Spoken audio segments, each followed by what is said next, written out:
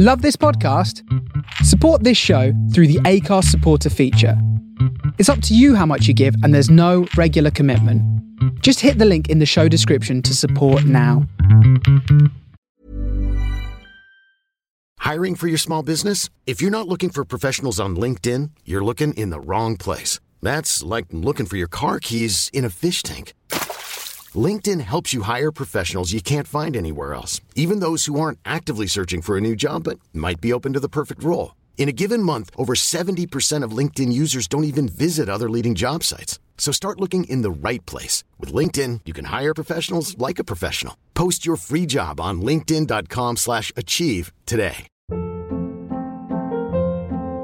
Hold up. What was that? Boring. No flavor. That was as bad as those leftovers you ate all week. Keke Palmer here. And it's time to say hello to something fresh and guilt-free. Hello Fresh. Jazz up dinner with pecan-crusted chicken or garlic butter shrimp scampi. Now that's music to my mouth. Hello Fresh. Let's get this dinner party started. Discover all the delicious possibilities at hellofresh.com.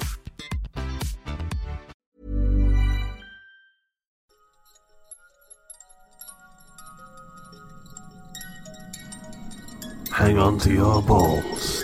It's time for the Horror Hangout podcast.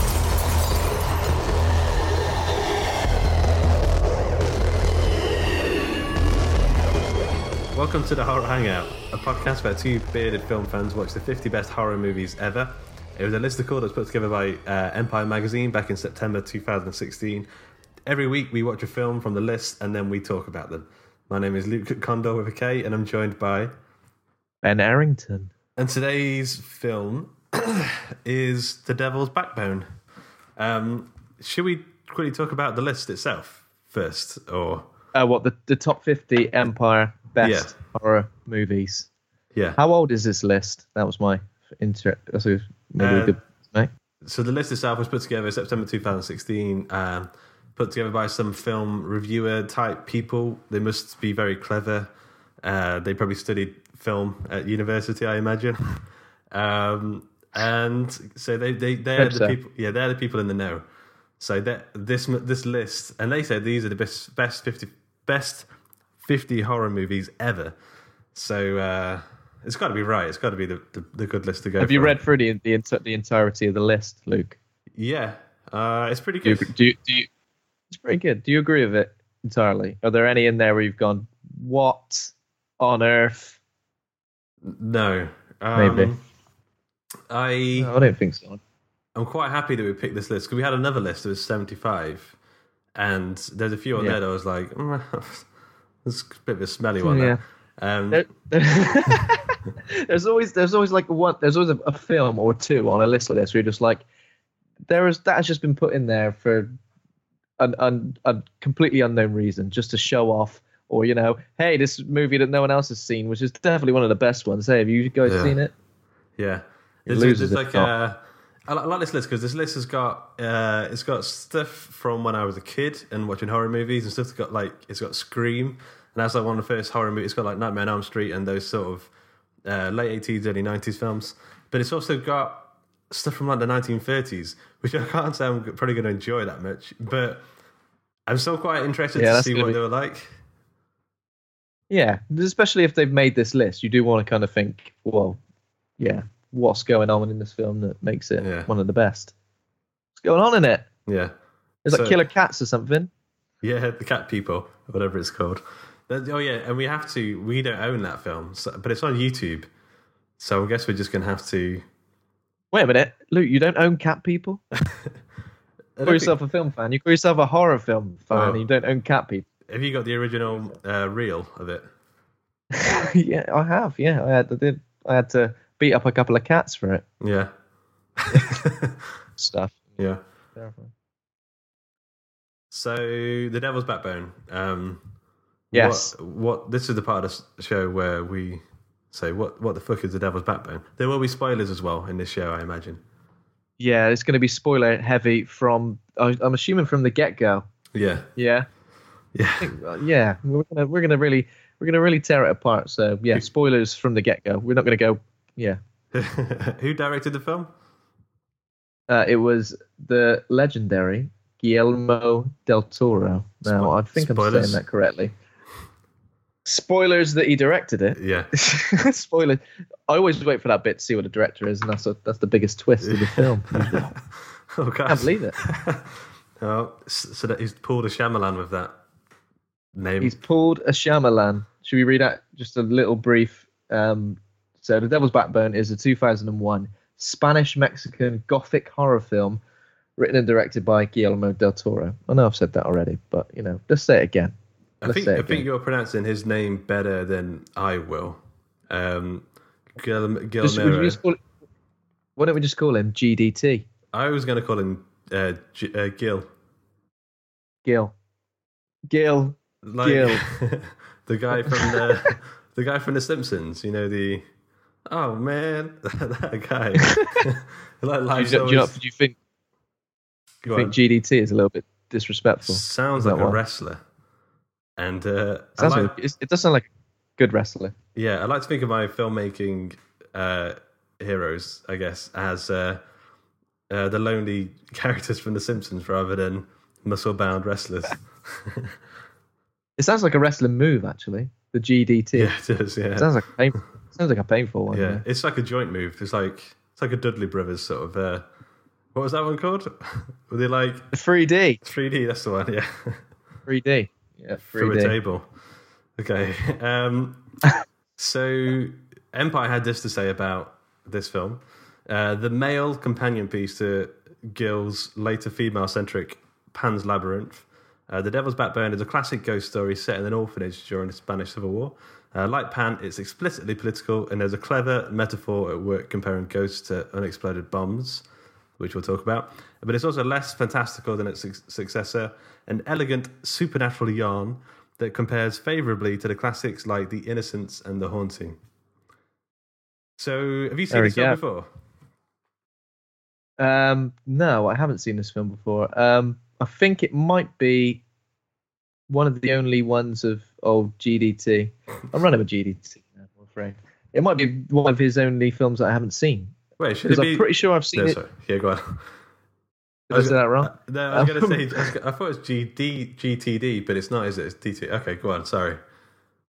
Practice that, Luke, come on. Yeah. Yeah. I think, because his first film, Kronos, I've seen, but I saw it a long time ago, and I don't think I even knew he directed it, so I don't really remember too much about it. But I'm pretty sure the only other film that he directed that I haven't seen is The Devil's Backbone, which I've seen it now. Nice. I've seen it. You finished it. Collected them all, mate. I finished it. Completed it, mate. I haven't seen Kronos. And after seeing this, I've got to say I really do want to watch Kronos at some point. Because this is like his Spanish Civil War trilogy.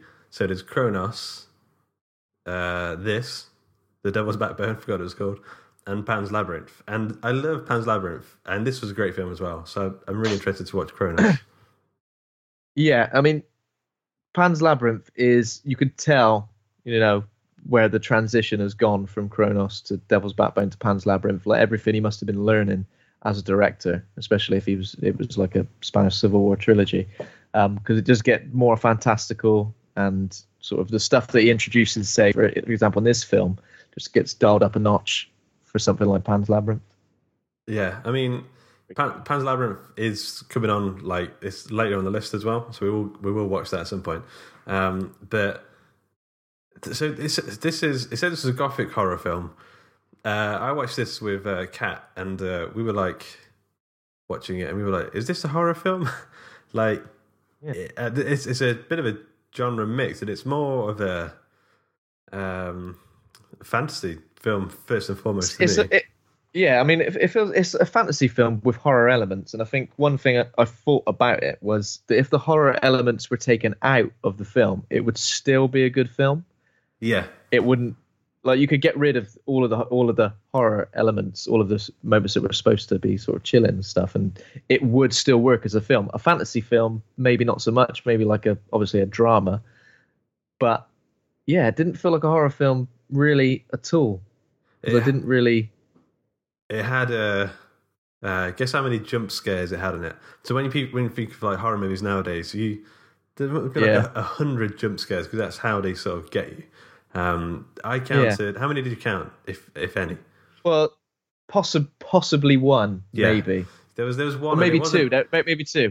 Oh, yeah. There's one that I'm thinking of. That wasn't even that like blaring sort of thing. It was just a little like a subtle jump scare, and that's when like the keyhole and the boy looks through Santi looks through the keyhole. Yeah. I was thinking that, but there's another bit where Santi, the ghost boy, sort of like grabs Carlos and sort of pulls him towards him, and that was sort of like a little bit of a jolt. But yeah, unfortunately, modern horror films do kind of go for the old jump scare. Do you know what I mean? It's just loud noise, isn't it? It's just a massive loud noise. I mean, you jump at a loud noise in any film. It's effective, though. You're watching it does get you like startle motors going. I'm sure that's a technical term. Sometimes, but I think it does feel like a cheap scare sometimes. You're a bit like, oh god, yeah, that's made me jump, but I'm annoyed because, I want this sort of, if there's no tension really anyway, it's just a bit quiet and then suddenly it's loud. Yeah, that's going to scare you, but that's not because of the film's atmosphere. That's not because of anything really, is it? So. Yeah. I figured we could do this on every film, like do a little jump scare count. So, I mean, I've got to say, the thing I first wanted to talk about with this film is the like the bookends, like the intro sequence that loops around to the outro sequence. I thought it would, it made the film, like, I absolutely love those intro and outro sequences. Like, there's like it's like a visual art film. There's like little beautiful little sequences, and the music's lovely. And then, like, what does the guy says? What is a ghost? Which is pretty much like the thesis of the film. Like, what is a ghost? And it sort of. I've got the quote here. If you want me to read it out, Luke. Yeah. Go so this is every intro. Shall I read it all? Shall I just read a snippet? Read a snippet. Okay. So it's, what is a ghost? A tragedy condemned to repeat itself time and time again. An instant of pain, perhaps. Something dead which seems to be alive. An emotion suspended in time. Like a blurred photograph. Like an insect trapped in amber. Yeah. And then there's the whole visual metaphor there with Santi in that, like, orange water. I hated the look of that orange water, man. Yeah, it didn't look nice. It's like nice. Lipton's iced tea or something. But I'd take a bath in Lipton's iced tea, but I would not take a bath in the horrible, murky, yellowing depths of a dead child. Yeah. Dead boy water coming soon. Well, I was wondering, like, why is it so yellow? Like, is that the toilet water or something? Because it was like some sort of like cistern. I don't know. It was just. Oh, that's grim. It was just horrible. Yeah. Yeah. So. Yeah, that bit was good. Should we put some? Go on. You put some context. Yeah. Go for it. Yeah. To the film. So it's essentially is about a 12-year-old boy who goes to an orphanage. His dad's died in the Civil War. That's correct, isn't it? And he kind of gets abandoned and sort of like left there on this orphanage with loads of other kids who you're assuming are, obviously orphans, but like maybe like from casualties of the Civil War as well. And the orphanage is run by an older woman, a doctor, and then a janitor who is he was an orphan as well at some point previously.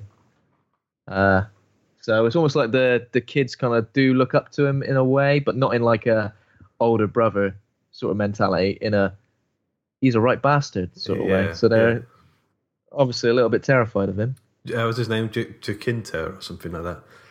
Jacinto, yeah. Jacinto. So he's clearly got a plan to get hold of some gold, which is being stashed at the orphanage in a big safe. The gold is something to do with the Spanish Revolution, I assume. They're sort of helping. I think they're funding the rebels. I don't know much about Spanish Civil War, but I think they're funding the rebels. I think the school itself, the orphanage, is actually just a front for them funding their rebel sort of allegiances. And then throughout the film, there's like I feel like there's like a constant fear that they're going to be found out and they're going to come and they're just going to kill all the kids or do whatever they do. But kill the kids. Because the doctor witnesses like a sort of moment where some of the sort of Spanish soldiers kill some of the rebels in front of him, Yeah. So he sort of sees it there in black and white, what could happen, essentially, if he does get found out. Yeah. And then they do find out, right? Oh, okay, so that's like towards the end of the film. That's like Act 2. Oh no, they fear that they're going to find out, so they try and get all the kids together and they're going to leave the school. And at the same time, Jacinta's like, I'm going to get me some gold. He loves a bit of gold. Yeah. Who would have thought it? Yeah. But he's involved with some shady characters as well. So obviously he's betraying the people of the orphanage just so he can get his hands on gold. But yeah, exactly. This is quite a good plot for a film without needing the supernatural elements. I mean, I understand why the supernatural elements are in there. First of all, it's Del Toro, so that's kind of his bread and butter with the ghost stories and stuff like that. But what do you think the addition of there being so there was a boy who was killed accidentally? Santi was killed accidentally? Yeah, but well, he was like hurt accidentally, wasn't he? But then he killed. So Jacinto, basically you reveal throughout the film, you think that one of the orphans, this kid called Jamie, is the killer of Santi, who's the ghost who's been haunting the school. And throughout the film, you're constantly thinking that's going to be the case. But then right at the end, the big reveal is that it's actually Jacinto, who's the janitor. And Santi caught him trying to get into the safe. He tells him not to tell anyone, pushes him into a wall, cuts his head open. The visual effects on that are great, I thought, with when he's a ghost and he's got like the blood coming out of his head. Yeah. And then he's got like a cracked head as well. Yeah. I don't think he really needed to kill the kid because he's probably going to be okay because he's still alive, right? Maybe just like mentally damaged or something. But he like ties him up and chucks him into the depths of the water. Yeah. So clearly he does fear getting found out. Maybe he just fears that he's not going to be able to get his hands on that gold. How many times did he try and get into the safe though? He's not a very good safe cracker. What was his method of trying to get into the safe? Just wiggle a key about. Oh no, I can't get in. I'm just going to stare at it for a while. He must have tried at least 4 or 5 times to get into that safe. This is get a professional. Get a professional and pay someone to do it. Oh, you can have a bar of gold. There's loads of them in there. You can have one of the bars of gold if you get me all the rest. This is before eHow, so it wasn't like you could Google it and get on there and go, okay, here's the 4-step guide. Well, what we understand is that the orphanage is absolutely miles away from anywhere else as well. So so there's no way really. They've got one vehicle. They've got one like car, like between all of them to get them somewhere if they need to get somewhere. And apparently it's like well over a day's walk. So the rest is civilization. Yeah. So I guess that's a nice sort of shows you that they're quite cut off from the outside world. So that's always quite a good element in horror films when you're like sort of trapped somewhere or sort of cut off from the outside world in that way. Yeah, and that's that happens in Pan's Labyrinth as well. And Crimson Peak as well, because they're in that house. And she's like. The main character in that is American, but she's trapped in England. God bless her. So there's all the fear of like isolation, and obviously the main character Carlos doesn't really think that he belongs there. He kind of thinks that they're stopping off for a while, and then he kind of gets abandoned by the guardian, the person who'd taken over from after his dad had been killed. So obviously he'd been completely abandoned. So again, isolation. Surrounded by a bunch of kids who are, he befriends a few of them at the start, but obviously a few of them are a little bit nasty to him.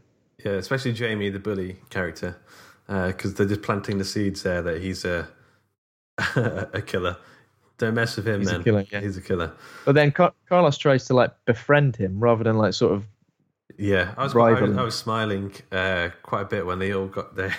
They were all friends and they were like sharing comic books and stuff. I was like, he isn't too bad actually. He's all right. They were thinking about doing a comic book collaboration at one point as well, weren't they? He's like, you draw the comics, I'll write the stories. He was like, piss off, mate. Yeah, I'm not interested. Last bit of indie independent storytelling. I like it. Exactly, yeah. But it was like the opposite. They weren't combining their forces. They were strictly staying apart with that. Bill. Yeah. Okay, so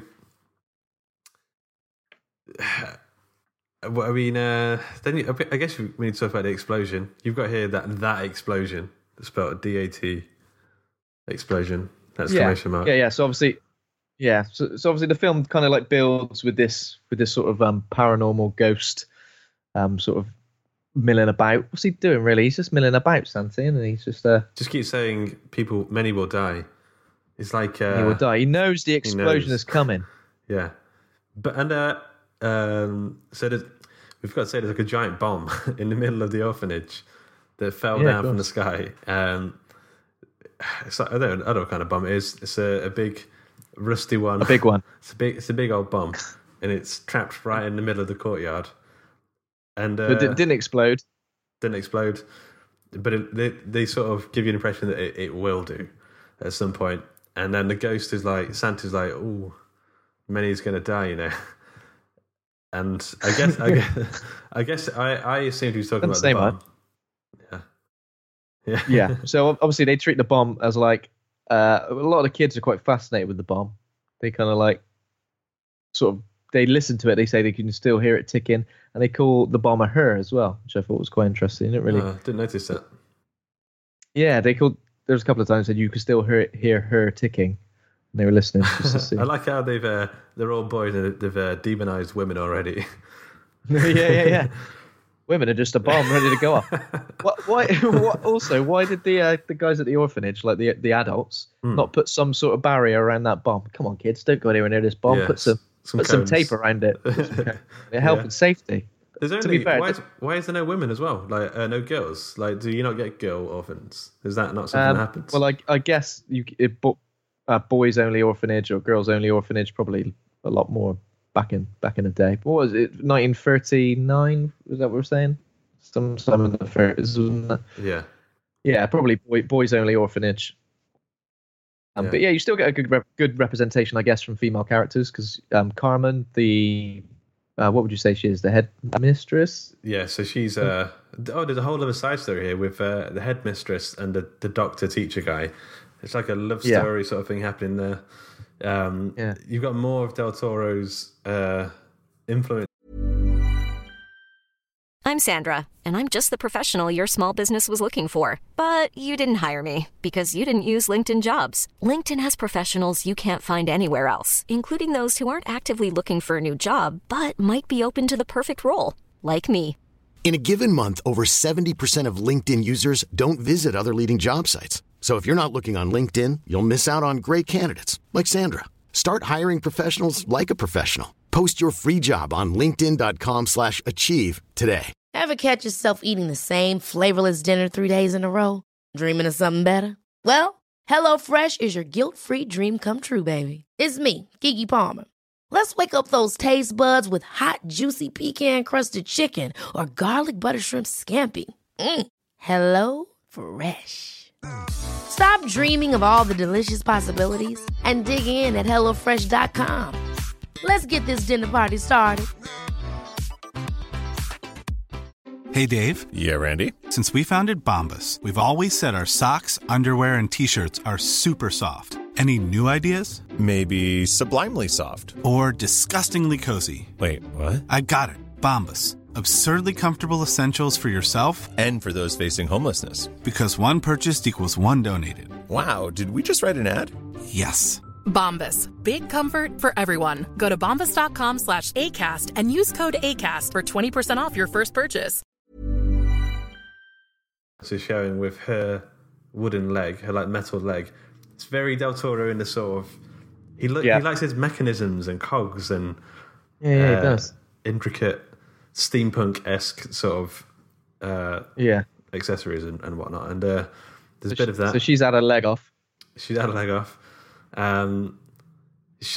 doctor guy loves her, but she's having it off with the janitor, who's also having it off with the Conchita. Having it off with everyone in there. Yeah. He's having it off of. So the janitor's having it off of Carmen, the headmistress lady, but she doesn't want him to kiss her. So it's strictly a scenario going on there. They've got an agreement. It's strictly a sexual only. He's trying to sex the gold right out of her, I believe. Yeah, he is. He's going, if I sex you, will you give me the old, give me the key to the safe? Metaphor. There you see, key to the safe. Yeah. Gold. It was weird because that safe was very much open to him. He cracked that safe fairly easily. I mean, he was a master safe cracker in that scenario. He's more of a she was like, a safe. Just also, because she said, this is the last time we're doing this. And he was like, yeah, all right. And about 30 seconds later, they started having it off again. Yeah. So clearly, she can't resist his charms. Once you know the code to a safe, though, it doesn't take, it doesn't change the code. You just do the same numbers and tick all the same digits in a... easy return access, straight back in there. Yeah. Okay. So then you've got the doctor guy who, by the way, why is it called the Devil's Backbone? Like, I understand what it refers to, but I don't understand why the film's called that. Apart from the fact that it's got like a ghost creepy name. Well, so it refers to spina bifida. Is that right? We understand. And there's a conversation the doctor has with the little boy. I've got some trivia later on for that. Spina bifida trivia. Yeah, that's my favorite type. Okay. How did you know? Yeah, go on. So the doctor's got his... Yeah, the doctor has a conversation with Carlos and shows him a little fetus in a jar and says that the liquid in this jar with the fetus who's got an old wobbly spine, I sell this in town to people to cure their ailments, and they love a bit of it. It's got rum in it or whatever, and it's just... And then he has a swig, which... yeah, but why is the film called that? Like surely it should be called like The Dead Kid in the Basement, or or maybe there's we've missed some sort of undercurrent. We've missed some sort of narrative structure that maybe that scene was more pivotal than we gave it. We didn't give it a throwaway. Yeah. So I guess now I'm thinking about it. So Carlos and Santi is like floating in orange water himself. And what's his name? The doctor did say it only exists if you believe in it. So don't drink from this spina bifida water unless you believe in ghosts, or it will make you believe in ghosts, or something along those lines. So maybe there's something there. Relatable. Yeah, it's a relatable story. Yeah. So coming towards the end, then the actual horror bit for me is right at the end, where the kid. I love this bit. Like, so the kids, they basically, so Jacinto's like blown the school up, basically. Oh yeah, we did mention the explosion. So yeah, Jacinto calls an explosion just because he's a horrible bastard, and I'm a really horrible bastard. He's a really horrible bastard. Well, he caused an explosion just with a load of explosives. That was just like gas canisters and stuff. Gas canisters, yeah, which someone tries to put out just with a sheet at some point. Kat said the same thing. No, not the gas canisters explosion. Yeah. Oh, and then she blows up herself. I remember that. Yeah. A lot of people died in this explosion. Jacinto, a lot of kids. Bastard. A lot of kids. Not only have you killed a kid by smashing his head in and then chucking him in some water, but now you've killed a load of kids and some adults too. And his love interest, the young lady. Oh yeah. I didn't see why he had to do that. But I guess like that sort of cements. Oh, this guy here's a bastard. Yeah, but I think we kind of stabbing his own. There must not be that many pretty girls in that part of town. And why is he stabbing like the only one? Yeah, that's like shooting yourself in the foot right there, isn't it? That is cutting off your nose to spite your face because he's done himself a right mischief. Yeah, there with the old knife in the belly.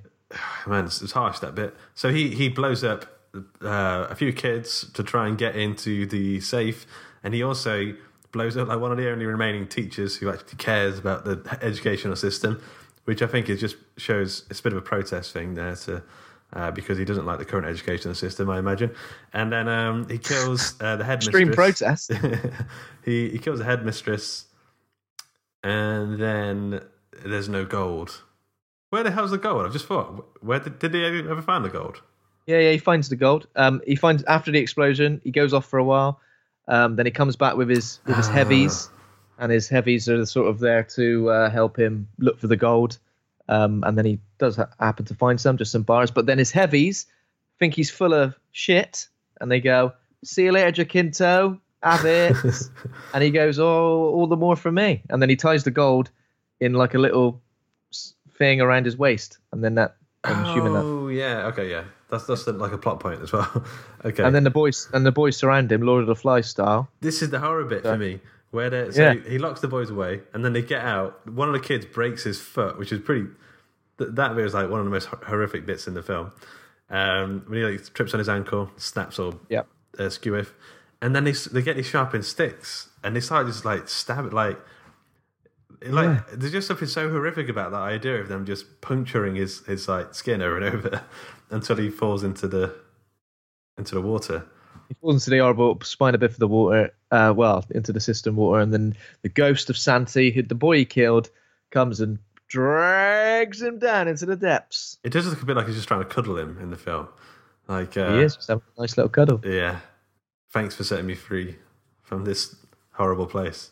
Yeah, so I'm assuming because he was killed in cold blood, he was lurking around the orphanage until he got his revenge. Maybe he was acting as some sort of warning for the boys, forewarning of what was going to happen, because Jacinto was still about. Maybe he just liked the orphanage.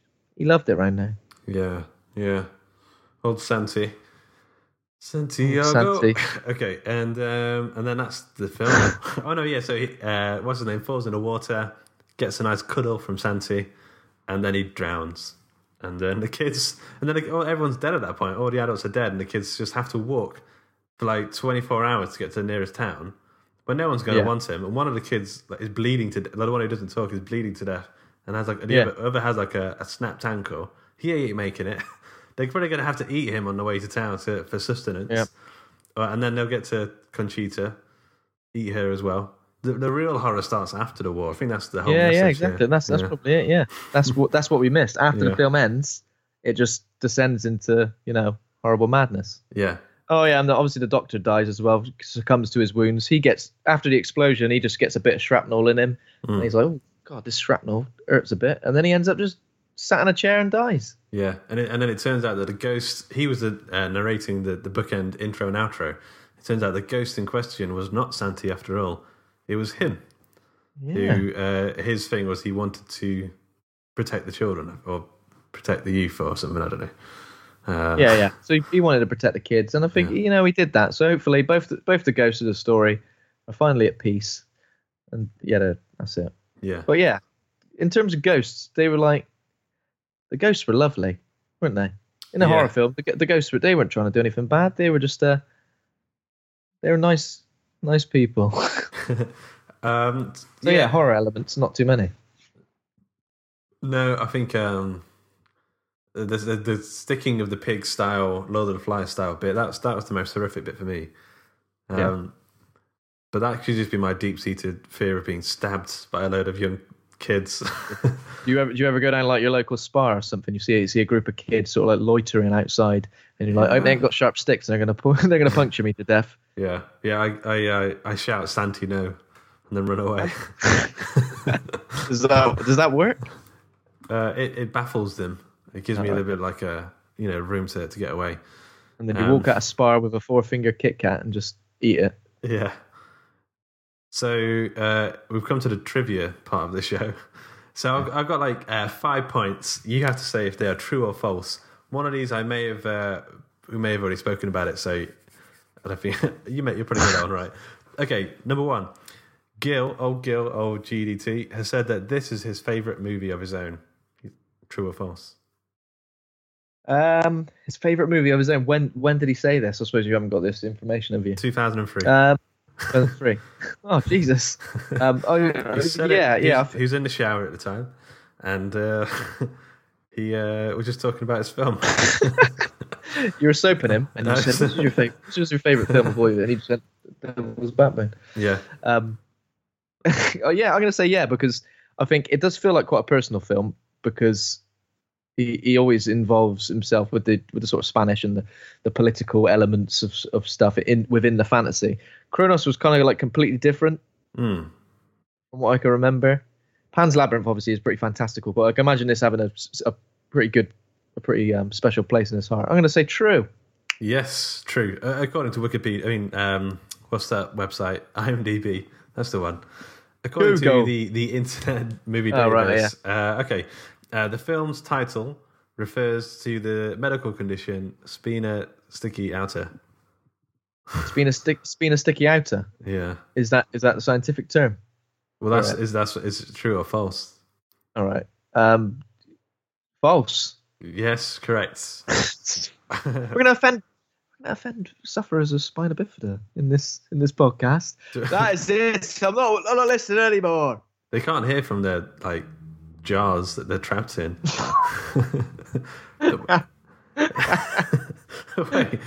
Wait, is spina bifida actually something that people suffer with, and live? Oh, I don't know. Okay, so I apologise for spina bifida people. Well, we're not making fun of it. No. I'm sure. I mean, it's a terrible ailment. Yes, but it makes for a tasty drink. Okay, the reason for Andreas Munoz also being credited alongside Junio Valverde as Santi is because Munoz replaced Valverde in part of the underwater scenes because the other kid had to go to hospital because he had damage to his ears from filming. Why is that funny? Oh, bloody hell! Just because this is so in depth. Of course, it's not. That was way too convoluted. Of course, it's true. I was like, why would I make? Sat there making it up. It's so specific for me to make that up. Right, I'm going to spin you a yarn. Okay, but now I know. Ear damage. Next time I'm going to get you because there's going to be something very similar, similarly in depth. It's going to be completely bollocks. Okay. The labour of love for director Jill was 16 years in development. True or false? 16 years. That's a long time, isn't it? But what do you count as development? Just just add a notepad with it all written down. I think so. All right. Yeah. Let's say yes. True. Okay. True. Jill wrote the film when he was in primary school. True or false? What? That's got to be false, isn't it? Well, it's true if you when you talk about primary school, you're actually referring to college because you wrote it in college. Oh, right. So false. Yes. What? What did I say? You said it was false, and it was false. Did I get 5 out of 5 then? I think. Yeah, you did. Yeah, you weren't keeping score. Well, there's only 5 questions. You could go on Mastermind with this film now, I believe. But I mean, it just goes to show it's quite a fucking achievement that the guy who wrote it in college. It's it's unbelievably mature and more tasteful than most horror films are today. Yeah. What kind of thing did you write in college? I remember that one of the things I wrote was heaven is a caravan park, and it was about this caravan park, but Jesus, God was the caretaker, and all these old people. It was like a sitcom. It's like a silly sitcom, and all these old people would. Has it got canned laughter?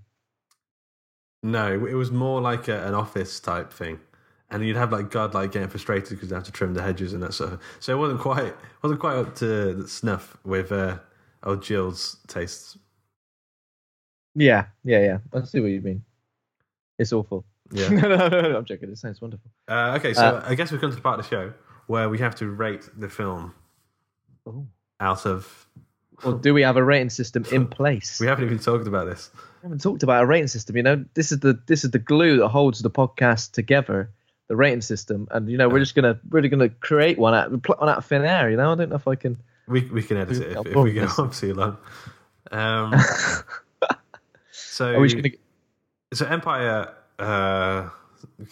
places number 50 on the list. What do they? Let's just say out of 5, or should we do Chris Stuckman's grading school thing? Yeah, let's do a little bit of a Chris. I think Chris Stuckman. Yeah, let's do that. Okay, so all these films should be pretty up there, because if this is number 50, I've got to say this is a good start.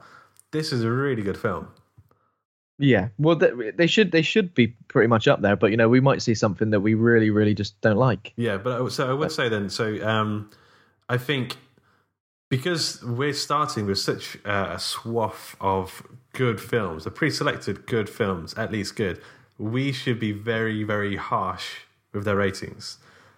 Do you know what I mean? Like, so if we give a film like a C, it's probably really an A in the year it came out or whatever. But because we're going through 50s, I don't want it to be given out 50 A's.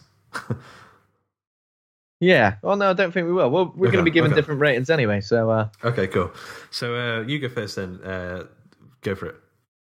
Okay. I would say Devil's Backbone, I would give it a B minus. Okay, I'm going to give it a B plus. B plus? I think it's a great film. I would give it an A if it was scarier and if it was an actual horror film. Yeah, I see what you mean. And I think it really could have been. Like, you could have made the ghost way, like, not reveal him so soon.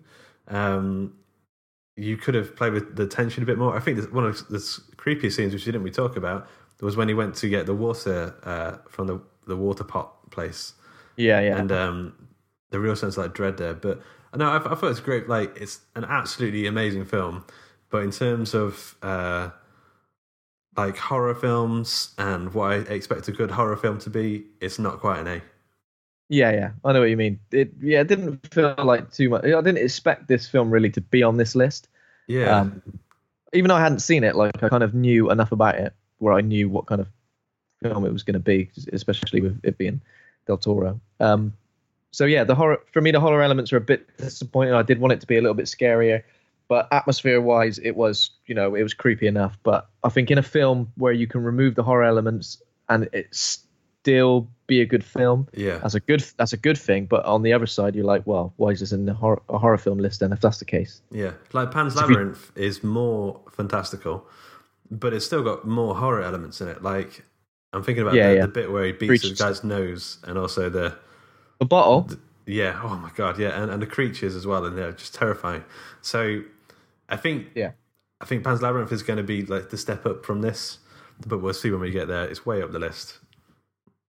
Yeah, definitely. So B minus, B plus. That's pretty. I think that's pretty generous. Wait, so should we just say a B, like on average? Average in a B. Average in a B. For the two of us. Yeah. Very well done, Jill. You have performed excellently. I look forward to your future works. He's also just announced that he's going to be talking about Hellboy 3, which is pretty amazing. That's exactly what I was about to say. Yeah. He did like a Twitter poll saying, "Do you want to see Hellboy 3?" It was like yes or hell yes. Yeah. And apparently like over 100,000 people voted, and I read today that he was going to be meeting with Ron Perlman and somebody else to discuss it. Yeah. Yeah, I can't wait for that. That'd be good. When was the Golden Army? That was quite a few years ago. It was a long time ago now, yeah.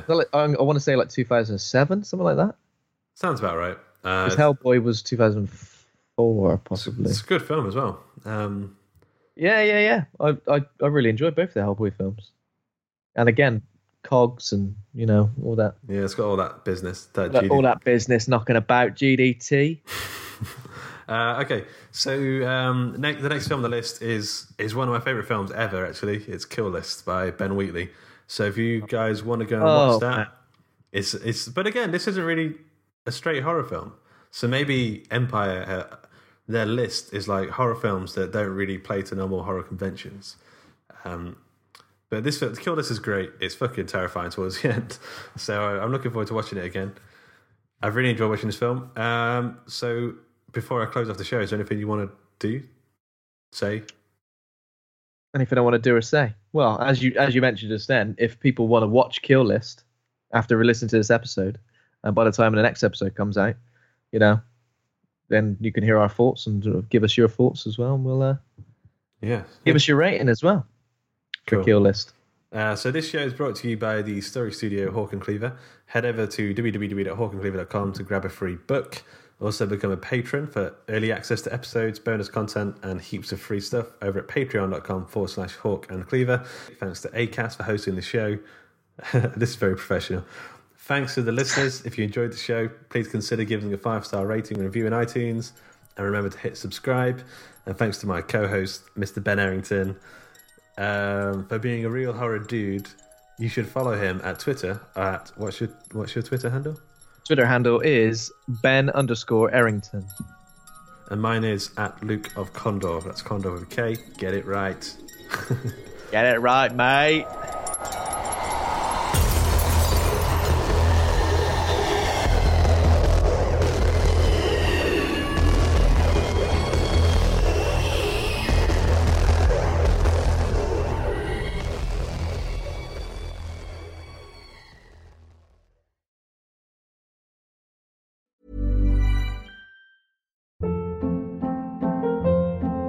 Hold up. What was that? Boring. No flavor. That was as bad as those leftovers you ate all week. Keke Palmer here, and it's time to say hello to something fresh and guilt-free. Hello Fresh. Jazz up dinner with pecan-crusted chicken or garlic butter shrimp scampi. Now that's music to my mouth. Hello Fresh. Let's get this dinner party started. Discover all the delicious possibilities at HelloFresh.com. Even when we're on a budget, we still deserve nice things. Quince is a place to scoop up stunning high-end goods for 50 to 80% less than similar brands. They have buttery soft cashmere sweaters starting at $50, luxurious Italian leather bags, and so much more. Plus, Quince only works with factories that use safe, ethical, and responsible manufacturing. Get the high-end goods you'll love without the high price tag with Quince. Go to quince.com/style for free shipping and 365-day returns. When you make decisions for your company, you look for the no-brainers. And if you have a lot of mailing to do, Stamps.com is the ultimate no-brainer. It streamlines your processes to make your business more efficient, which makes you less busy. Mail checks, invoices, legal documents, and everything you need to keep your business running with Stamps.com.